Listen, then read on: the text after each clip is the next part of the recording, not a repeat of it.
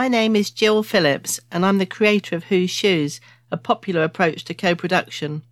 I was named as an HSJ 100 wildcard and want to help give a voice to others, talking about their ideas and experiences.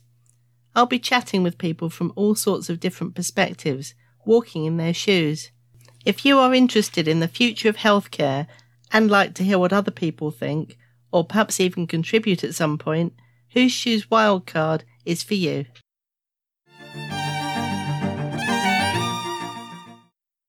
Today I'm talking to a FabObs. FabObs is the hashtag that we use in our MatExp, that's maternity experience, social movement to describe an obstetrician who just gets it. Listening to what matters to women, as in really listening. Finding ways to prioritise, obviously, the safety of mother and baby, but really listening to women and indeed helping them tease out the choices that are best for them in terms of their birth options. And today, that FabObs is Alison Wright. Alison is the immediate past Vice President of the RCOG. That is the Royal College of Obstetricians and Gynecologists, and a big advocate for the RCOG Women's Network, embedding women's voices into every aspect of the college's work. This is forward-thinking and exciting. Alison has led the development of I Decide, a tool aiming to give women the ability to think through choices and decisions in labour. And as well as being a real champion of maternity experience, Alison is also just, and we never use the word just, an everyday obs and gynae doctor. So I'm delighted that Alison agreed to chat to me on the podcast today and tell us a bit more. Welcome, Alison. Thanks for being a FabObs. Can you tell us a bit more about yourself and what's important to you? Thanks so much, Jill. I'm delighted to be here and, of course, delighted to be described as one of the FabObs. So, yeah, I'm a consultant in obstetrics and gynecology at the Royal Free Hospital in London. I'm also working at NHS England and Improvement as a specialty advisor with a particular remit for personalised care. So, yeah, as you say, Jill, it really matters to me that women and birthing people are listened to throughout their birth journeys and pregnancy, and also that we really strive to provide high quality care. That also means that we have adequate staff numbers, which I know is a real issue for all of us working in maternity services at the moment. So what matters to me is providing the best care, but also to do whatever we can to improve the numbers of staff in maternity and also to support those staff so that we can keep on giving the quality of care we want to give. That's a brilliant start, Alison. And I actually gave up my day job 14 years ago to make a difference around personalised care, but that was with a social care background. What does personalised care mean in the context of maternity? Yeah, it's interesting, isn't it, Jill? I think personalised care means different things to different people. So for the NHS long-term plan, personalised care is included as one of the 5 major projects that the NHS wants to provide for patients. I think for us in maternity care, it means that we bring together the clinician's expertise and the patient's expertise. In other words, that we try and combine looking at and listening to what matters for that particular woman, as well as giving our professional expertise. Because I think historically, we've not always been good at doing that. So I think, we're good at making a risk assessment.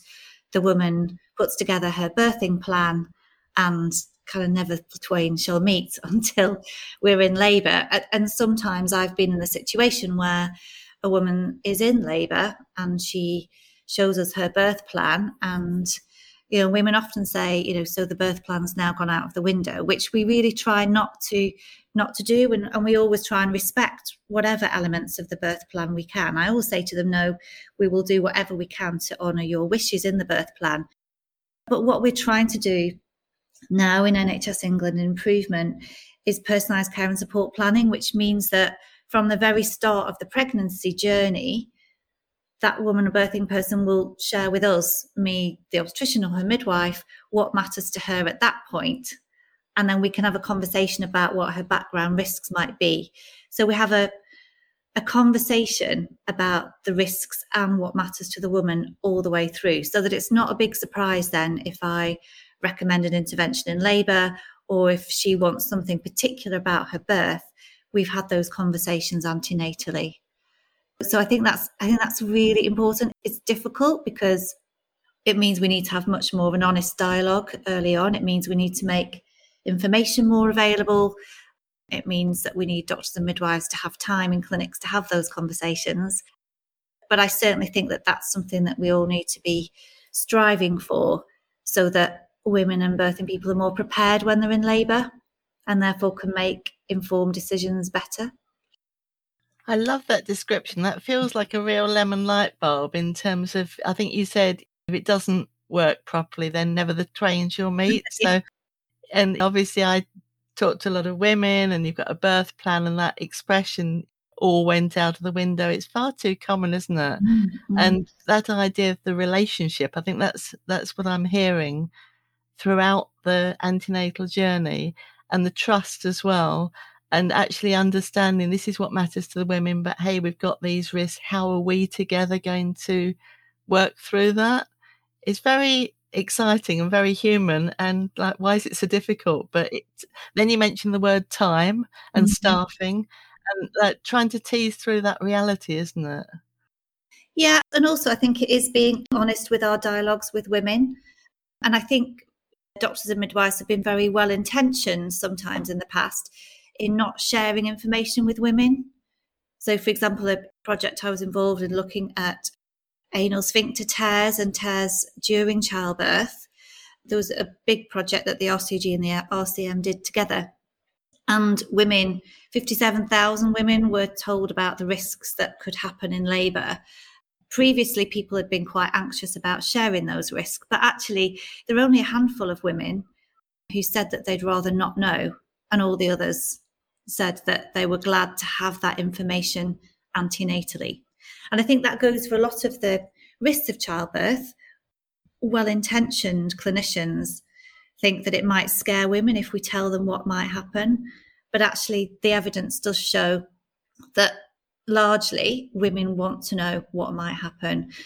And women that I meet in labour sometimes for the first time, for example, if I'm recommending a forceps birth, some women are really scared about that, and it would have been really helpful to have warned them antenatally that this might be offered. Of course, it would only be done if it was really necessary. All the doctors are trained in this, and just a little bit more about why that might be recommended, I think would be really helpful in the kind of high-pressured situation in labour. Yeah. Information is key, isn't it? Because it gives us control, doesn't it? And I think it's interesting what you say, because people do cope with information differently, don't they? I had a friend with cancer, and basically she didn't want all that information, but she wanted me as her friend to be finding it out and just feeding her little bits that might be, hey, I think you need to know about that. Yeah. Whereas I'm a bit of an information junkie. I've actually had cancer as well, and I wanted to know everything. Yeah. And that helped me feel, well, it's that word, isn't it? In control. So we're all, again, it's personalised, isn't it? Yeah, no, I'm sorry to hear that, Jill. I didn't realise, but it's 20 years ago. So, okay. Yeah. But yes, we have to be personalised, and some women don't want to know, and that's also fine. But I feel as a clinician, we have to give every opportunity. And of course, like the brilliant work you do with Whose Shoes, we have to make sure that that's accessible. So there is no point in giving a leaflet where the numbers to contact are out of date, or perhaps if the person doesn't actually read English or doesn't speak English as the first language, we have to, again, comes back to personalised care, we have to check out how that person is going to access the information, as well as whether they want it and how much they want. So, yeah, exactly. And I think it comes down to not making assumptions about people. We can't assume that nobody wants the information because it'll scare them. Similarly, we can't assume everybody wants to know everything. So we need to get better at checking that out on an individual basis, I think, but making sure it's available and accessible for those who want it. And I think that's where some of these more creative methods come in, like making little videos and things. I mean, I've got a friend, Leanne Howlett, who's actually been a previous guest on the podcast series. She does amazing work around perinatal mental health as a result of her own lived experience, wanting to help other women not go through what she's gone through. And she set up a playgroup, basically. So rather than just go to the local mum or parent and baby group, to set up something to try and support women who've had perinatal mental health problems so that they can meet and talk to each other. But she made a little video. So this is just, and I think sometimes the NHS can overthink things. You know, this was like on her iPhone. This is me walking into the centre. When you come, you might be wondering what it looks like and where you park and how to come in. This is me. I park here, you know, I walk in here. This is what it looks like, and we're friendly. And I think there's such a role, you know, I think there's far more of that kind of thing happening these days than just the formal leaflet telling you about the service. Yeah, exactly. Interestingly, I don't know whether you know, Jill, of the work Tim Draycott, who's Vice President of the college now, he's done on the Odon device. That's an alternative to forceps and Ventouse. And as a result of work that he did with service users, overwhelmingly people wanted videos rather than leaflets, which I think was really interesting in terms of how we get information out there. So I know that the college and others are working on making more information available by video, because that's what people do nowadays, isn't it? It is, isn't it? If you want to put a shelf up, you don't read the manual anymore. You just watch someone doing it, don't you, or talking about it. Yeah, exactly. So you mentioned Tim Draycott's tool. So what about iDecide? That's the tool that you've been leading on. Yeah. So tell us about that, Alison. Yeah. So this was really as a result of Nadine Montgomery and her what happened to her son Sam very tragically with a shoulder dystocia, which led to her son Sam having a form of cerebral palsy. And the ruling, Nadine Montgomery versus the Lanarkshire Trust Health Board, ruled that really women ought to know the material facts. So as a result of that ruling, the colleges, NHS England Improvement and Birthrights charity got together to look at what we could do practically to try and do whatever we could to avoid that situation happening again, so that women are informed antenatally, prepared, which is what we were saying before really, and which didn't happen in that case. And we're trying to improve the system. And I've been working with Nadine Montgomery, and to her credit, she doesn't blame any of the staff involved. She just wants to work with us to make the system better in the future. That's fantastic. Yeah, so basically the iDecide framework means that we get better information, accessible information to women antenatally, that we have personalised conversations antenatally, so what this means for a particular woman individual. And then it means that in the intrapartum setting, so when the woman is in labour, iDecide is like an acronym. It's a series of, so the I is for immediacy, for example, the first I, looking at, okay, have we got time to have this conversation now?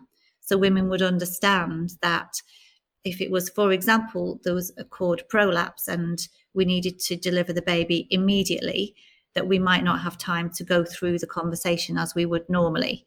Absolutely. Yeah. But women would be prepared for that antenatally. We would only do that if we absolutely had to.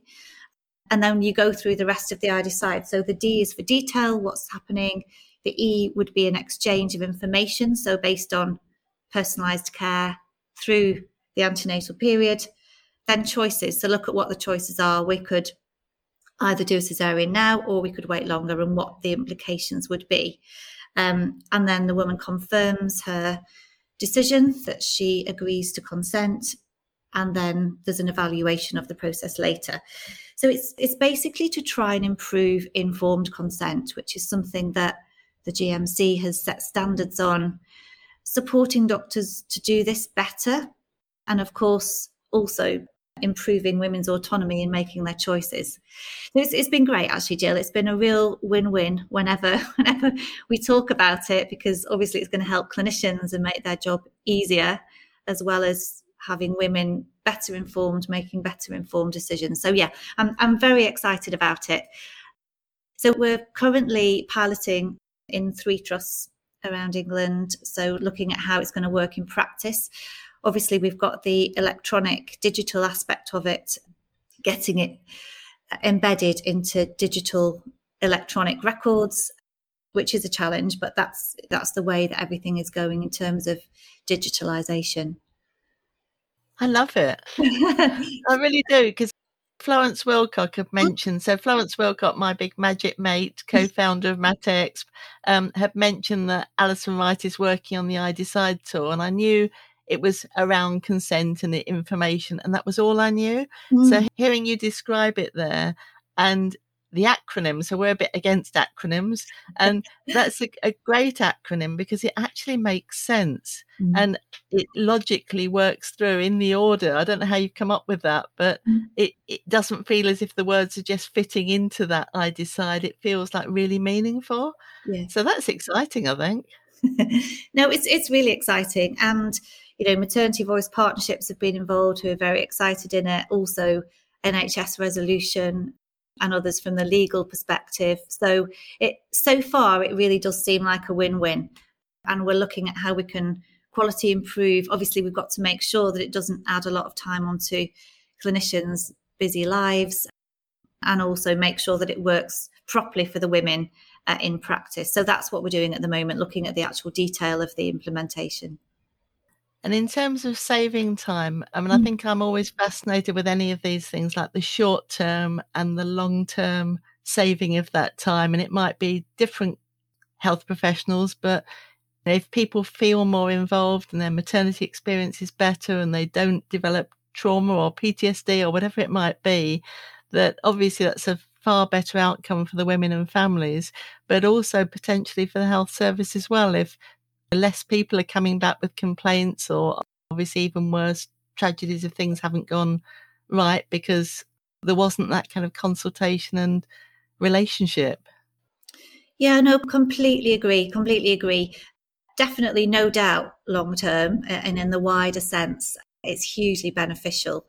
I suppose I still need to bear in mind that the maternity services are under huge pressure at the moment. So to bring in something which will ultimately make everything better, we still need to make sure that even in the short term, it's not going to add too much time on. So I think that is really important from the clinician's point of view, that they understandably will be wary about introducing something. So we've got to make it work and we've got to make it easy, which currently it seems like we can do, even in the short term, without making it any more time consuming. Brilliant. So, Alison, how about the work that you do with the RCOG Women's Network? Because that's really what sits behind all of this. And you've mentioned working with Maternity Voices partnerships and so on. Yeah, I think this is really important. And as you know, Jill, Florence has also been a big part of the Women's Network. Absolutely. Yeah. And I think it's just making sure that we get that message that we all want the same thing. So previously, I was a co-chair of a MSLC. So before they became Maternity Voice Partnerships, I used to co-chair an MSLC with an NCT teacher. And that worked really, really well, actually, because historically there had been some perceived tensions between the women's voices and what the women wanted and what the clinicians wanted. And I think this is still the case. I think there are still pockets of this, but actually it worked really well that we co-chaired the group, the MVP, together. And also we had a day, Rose and I had a day where we shadowed each other. So I shadowed her as an NCT teacher, which was amazing, actually. I really, really loved it. Wow. And she shadowed me on labour ward. So looking particularly at some of the high risk situations and why we need to monitor and so on. And it was really, really valuable. And I know obviously, Jill, all the work you do in Whose Shoes, and that kind of does chime a little bit. But I think for anyone to do that, to shadow another professional in their day-to-day work, it's still an eye-opener, no matter how well you know somebody or how much you respect them. To do that day with them was certainly, for me, was a real eye-opener, was really, really valuable. And she and I did speak at conferences, actually, looking at fantastic. Partly to make sure, because I feel very strongly, Jill, that obstetricians need to be at the table for various reasons, part of which is we haven't been historically as involved with maternity voice partnerships and maternity services perhaps as midwives are. And I'm really keen, as you know, our other obstetricians, that we get more involved, because I think it's really, really important that we kind of introduce ourselves both locally and otherwise to women, just making it very clear we're the woman's advocate as well. I think that's really interesting. Mutual shadowing, or just shadowing in general, and people perhaps at different levels of the hierarchy or in different worlds, a real eye-opener. And I think we couldn't go any further in this without mentioning Florence's The Obs Pod, fantastic podcast series that she's been doing, which obviously has been quite instrumental in me setting up Wildcard that we're talking on here. And Flo says that the most successful, most downloaded episode of the whole work that she's done so far has been around her involvement in home birth. Really? So, yeah. So, and that felt similar, really, you shadowing an NCT antenatal teacher, and Flo as an obstetrician going off to a home birth. And also, I know through the work that we've done together, the work that we did with London Ambulance Service with Whose Shoes, Flo took herself out with the paramedics. And I think, these will be the days that really stick with you, won't they? She did. I didn't know that. Wow. Oh, you'll have to listen to her Blue Light episode, Alison, where she talks about that. Basically, the London Ambulance Service said to us, we like the work you've been doing around MatExp and Whose Shoes, but have you done something around emergency services? And we hadn't. And as part of the preparation for that, and Flo pretty much led that work, and she ran the workshop on the day. She went out in an ambulance to see what happened, not maternity related, just obviously whatever happened on the day. And I think just these things that open your eyes to a different world and inevitably feed in something new into your practice and into your thinking is very exciting.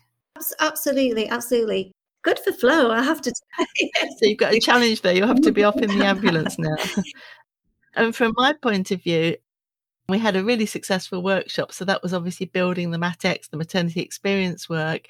But then London Ambulance loved Whose Shoes. So we went back and obviously developing and crowdsourcing new scenarios, new poems, which is what we do. But we did follow-up workshops with them around mental health. So not maternity related, just mental health, and then end-of-life care. So some of these spin-offs are interesting. I find with my work that I don't plan where it's going, but you kind of go with the energy and it's very organic. Okay. And, I never intended to set up a podcast, and hey, nor did Flo originally, but now she just celebrated her 100th episode of the Obs Pod. And it's an incredible resource for people, whether it's healthcare professionals or students or women, families expecting babies, to dip into and perhaps come along to the obstetrician or come along to the midwife a little bit more informed, a few better questions, or already knowing some basic information. Again, in terms of, I think, saving the clinician's time, if we could share some of these resources wider, then we can have more informed conversations. Absolutely. And I do tell our staff about the Obs Pod, actually, because I think the principles as well as the actual is really important. So what stuck in my mind about the emergency buzzer and why it might go off and what might happen, I think is really important. Yeah, I was talking to our junior doctors about it, actually, because I think that sort of thing really scares women. But if you do say, this is what might happen and this is the reason, as Flo did in her podcast, then I think that's really helpful for. It just takes the fear out of it if people are prepared. Again, the majority of people want to be, but at least give them the opportunity to be prepared for what might happen. And they're just coming back to the RCOG Women's Network, have been really helpful in kind of facilitating obstetricians and women to speak. So particularly women who may choose to free birth, for example. I was really interested why some women preferred not to have any professionals involved in their birthing, but our Women's Network facilitated some conversations to explore that. And I think that's really important too. Wow, free birth, that's a whole extra topic. We'll perhaps come back to that one day. But I was just thinking, picking up on what you said about Flo and the podcast, that buzzer episode was one of the most interesting to me as someone kind of like looking into the system. Yeah. But also in terms of buzzers, something that jumped out at me. So on my podcast, and we're doing some really interesting work with Whose Shoes around family integrated care at the moment. We've got an amazing group of people, clinicians, parents who've had babies on neonatal units, clinical educators coming together. And there were two fantastic parents called Nadia Leek and Rachel Cullum who've done a previous episode on my podcast talking about their experience of neonatal care and their desire to build family integrated care. And Flo listened to that and she immediately had a lemon light bulb moment, and she thought, oh my goodness, I didn't realize that parents are having to buzz into the neonatal unit and wait for someone to let them in, and effectively they're locked out from their own baby. And none of these things are solved overnight, but I think to sow those kind of lemon light bulb, just, walk in somebody else's shoes and to think, well, is it, it might be that you investigate something like that, and obviously you've got security and you've got all sorts of other issues. But I think just having these lemon light bulb moments and having people like Flo and yourself with the will to follow up and see if things could be improved in some way is really exciting. Yeah, and I firmly believe that all obstetricians are of that mind. It's just whether we have the opportunity to do that. So I think it's really important that we encourage all obstetricians to be more involved with. Another example is that I've done in my own trust, Ask the Obstetrician, so that women through the Maternity Voices Partnership can join and ask. They can ask anonymously if they want to, or they can do it face-to-face at the time. So we do it on Teams.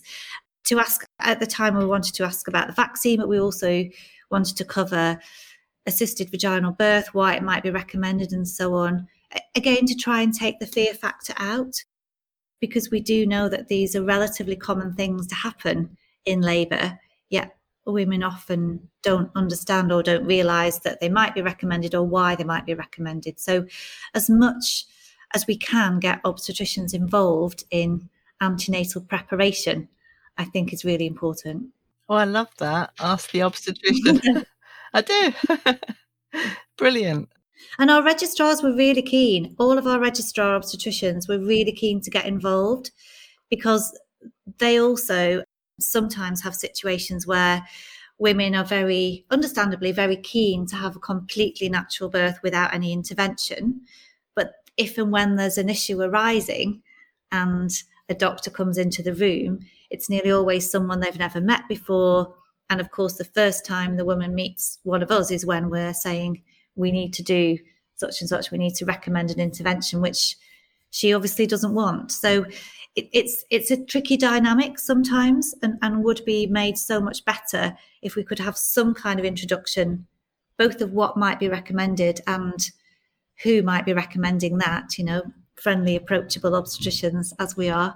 So absolutely, you're smiling away. It's lovely. It's lovely talking to you, Alison. It really is. Yeah. And coming back to what you said before, really, with the NCT, it's just a variation on that, really, isn't it? We're used to having, as a routine part of antenatal care, perhaps particularly for the first baby, some kind of antenatal class. It might be NCT, it might not be, but from the obstetric point of view, that asks the obstetrician and the things that might happen that you wouldn't be bringing up in all the routine antenatal classes run by perhaps the NCT, but which are equally important for people to know. And it takes away that element of surprise and disappointment, perhaps, when things that if you'd known about and perhaps got your head around a little bit more antenatally that it could happen, and what will we do if it does, just feels much more human and much more reassuring and more likely to have a good maternity experience. Yeah, I think so, exactly. And that's certainly what we hear from women, that if it's not a big surprise, it's much easier to deal with. And I think sometimes there's a perception that obstetricians intervene for reasons that I don't know. There's a lack of trust of why an obstetrician might want to recommend, for example, a cesarean or an assisted vaginal birth. So I think it's to get the message out there that we are their advocates too, Interestingly, Jill, when I was first a junior doctor, and I was quite vocal, as you can imagine, Brilliant. of a particular patient to a senior doctor. And I asked to speak to him away from the ward and away from the patient. And at the end of what I had to say, he said, if you start trying to be the patient's advocate, you will never have a career in medicine. So, oh boy. And then, 30 odd years on, thankfully, people are much more encouraging of us all to be the patient's advocate. But I think sometimes the woman doesn't always know that it's not always as obvious as we'd like it to be, that we are her advocate and we genuinely are working with her. So I think that's a really important message to get across somehow. And I'm not saying, trust me, I'm a doctor. I'm saying, I genuinely have your best interests at heart. Yeah. And you can feel that. Okay, so that was not just a lemon light bulb moment for me. That was a goosebumps moment. Yeah, that shift in thinking. And I think for all of us working in this area, to be patient, that things can't just flip from one day. You've got so much history in terms of the traditional doctor-patient role, and then this shift of thinking in terms of co-production and shared decision-making, just working together for the best outcome. Then that was amazing, and I'm so glad you didn't listen to that senior person 30 years ago. Well done, you. And the other thing I was going to pick up on is one of our original Who's Shoes maternity cards developed with obstetricians was card around, I only want an episiotomy if strictly necessary. And it's like, well, what do you think we're going to do? Just give you one for the sake of it, and then I think, well, back in my day, actually they did. Yeah. So the kind of changing times, if you like. And I know one of Flo's favourite Who's Shoes cards is Changing Times, where my mum was given castor oil as a matter of routine. And she told the doctors that it would make her sick, and it did. So I don't know, it's just quite interesting to think how practice changes over time in anything, isn't it? And to be those leaders, to take it to the place where, the next step really, but it feels forward thinking and perhaps innovative, risky, whatever at the time. But then 10, 20 years later, it's like, really? You did that? Yeah, no, absolutely right. It's very true. Yeah. And I think at the same time, we do have to be careful that we don't swing too much to that everyone has a choice and do whatever you like. And I think just coming to some of the work I've been doing with the Personalised Care Institute, Alf Collins is a really inspiring, the lead of personalised care for the whole NHS. And he talks about dumping, which is something that well-intentioned clinicians do to say, it's your choice, you decide. Right. And I think we saw a lot of this with pregnancy and the vaccine. Again, very well-meaning people would say, you're pregnant, it's up to you what you do about the vaccine. And what Alf would say, and I would say, is that it's still up to us to give a steer as the professional. In our experience, this is the evidence, this is what I would recommend. Of course, it's always informed choice, but we also just have to be a little bit careful that we don't go so much to say we're wanting everyone to have a choice that we don't then offer them information. So from the Montgomery ruling, it does not expect us to be neutral. It expects us to facilitate choice that's informed. Yeah, I think informed choice. And I've come across the concept, but I've never come across that word dumping. But I think from the patient or in terms of maternity, the woman's point of view, that is such an important thing, because you can think, I don't know, you're the doctor, you're the expert. And I mean, I know I did mention at the beginning that I had cancer myself, and I would say to the oncologist, what would you do? What would you do if this was your wife? And it felt as if it kind of like let us both off the hook a little bit, because that's what I really wanted to know, but I wanted the information around it as well. Yeah. Yeah. Wow. So no dumping, but lots of informed information and working together. Yeah. No dumping. And I'd say I think it's out of good intentions that people are increasingly wanting to offer choice. But we do have a responsibility to give our experience. And from what service users have said to me is as long as we say, this is my experience, in my opinion, we're not saying this is a fact unless it really is. We just have to be honest. I think that's I think that's the bottom line. And we have not historically been good at being honest about where there's uncertainty, and there's a lot of uncertainty in the evidence around a lot of maternity care. Yes.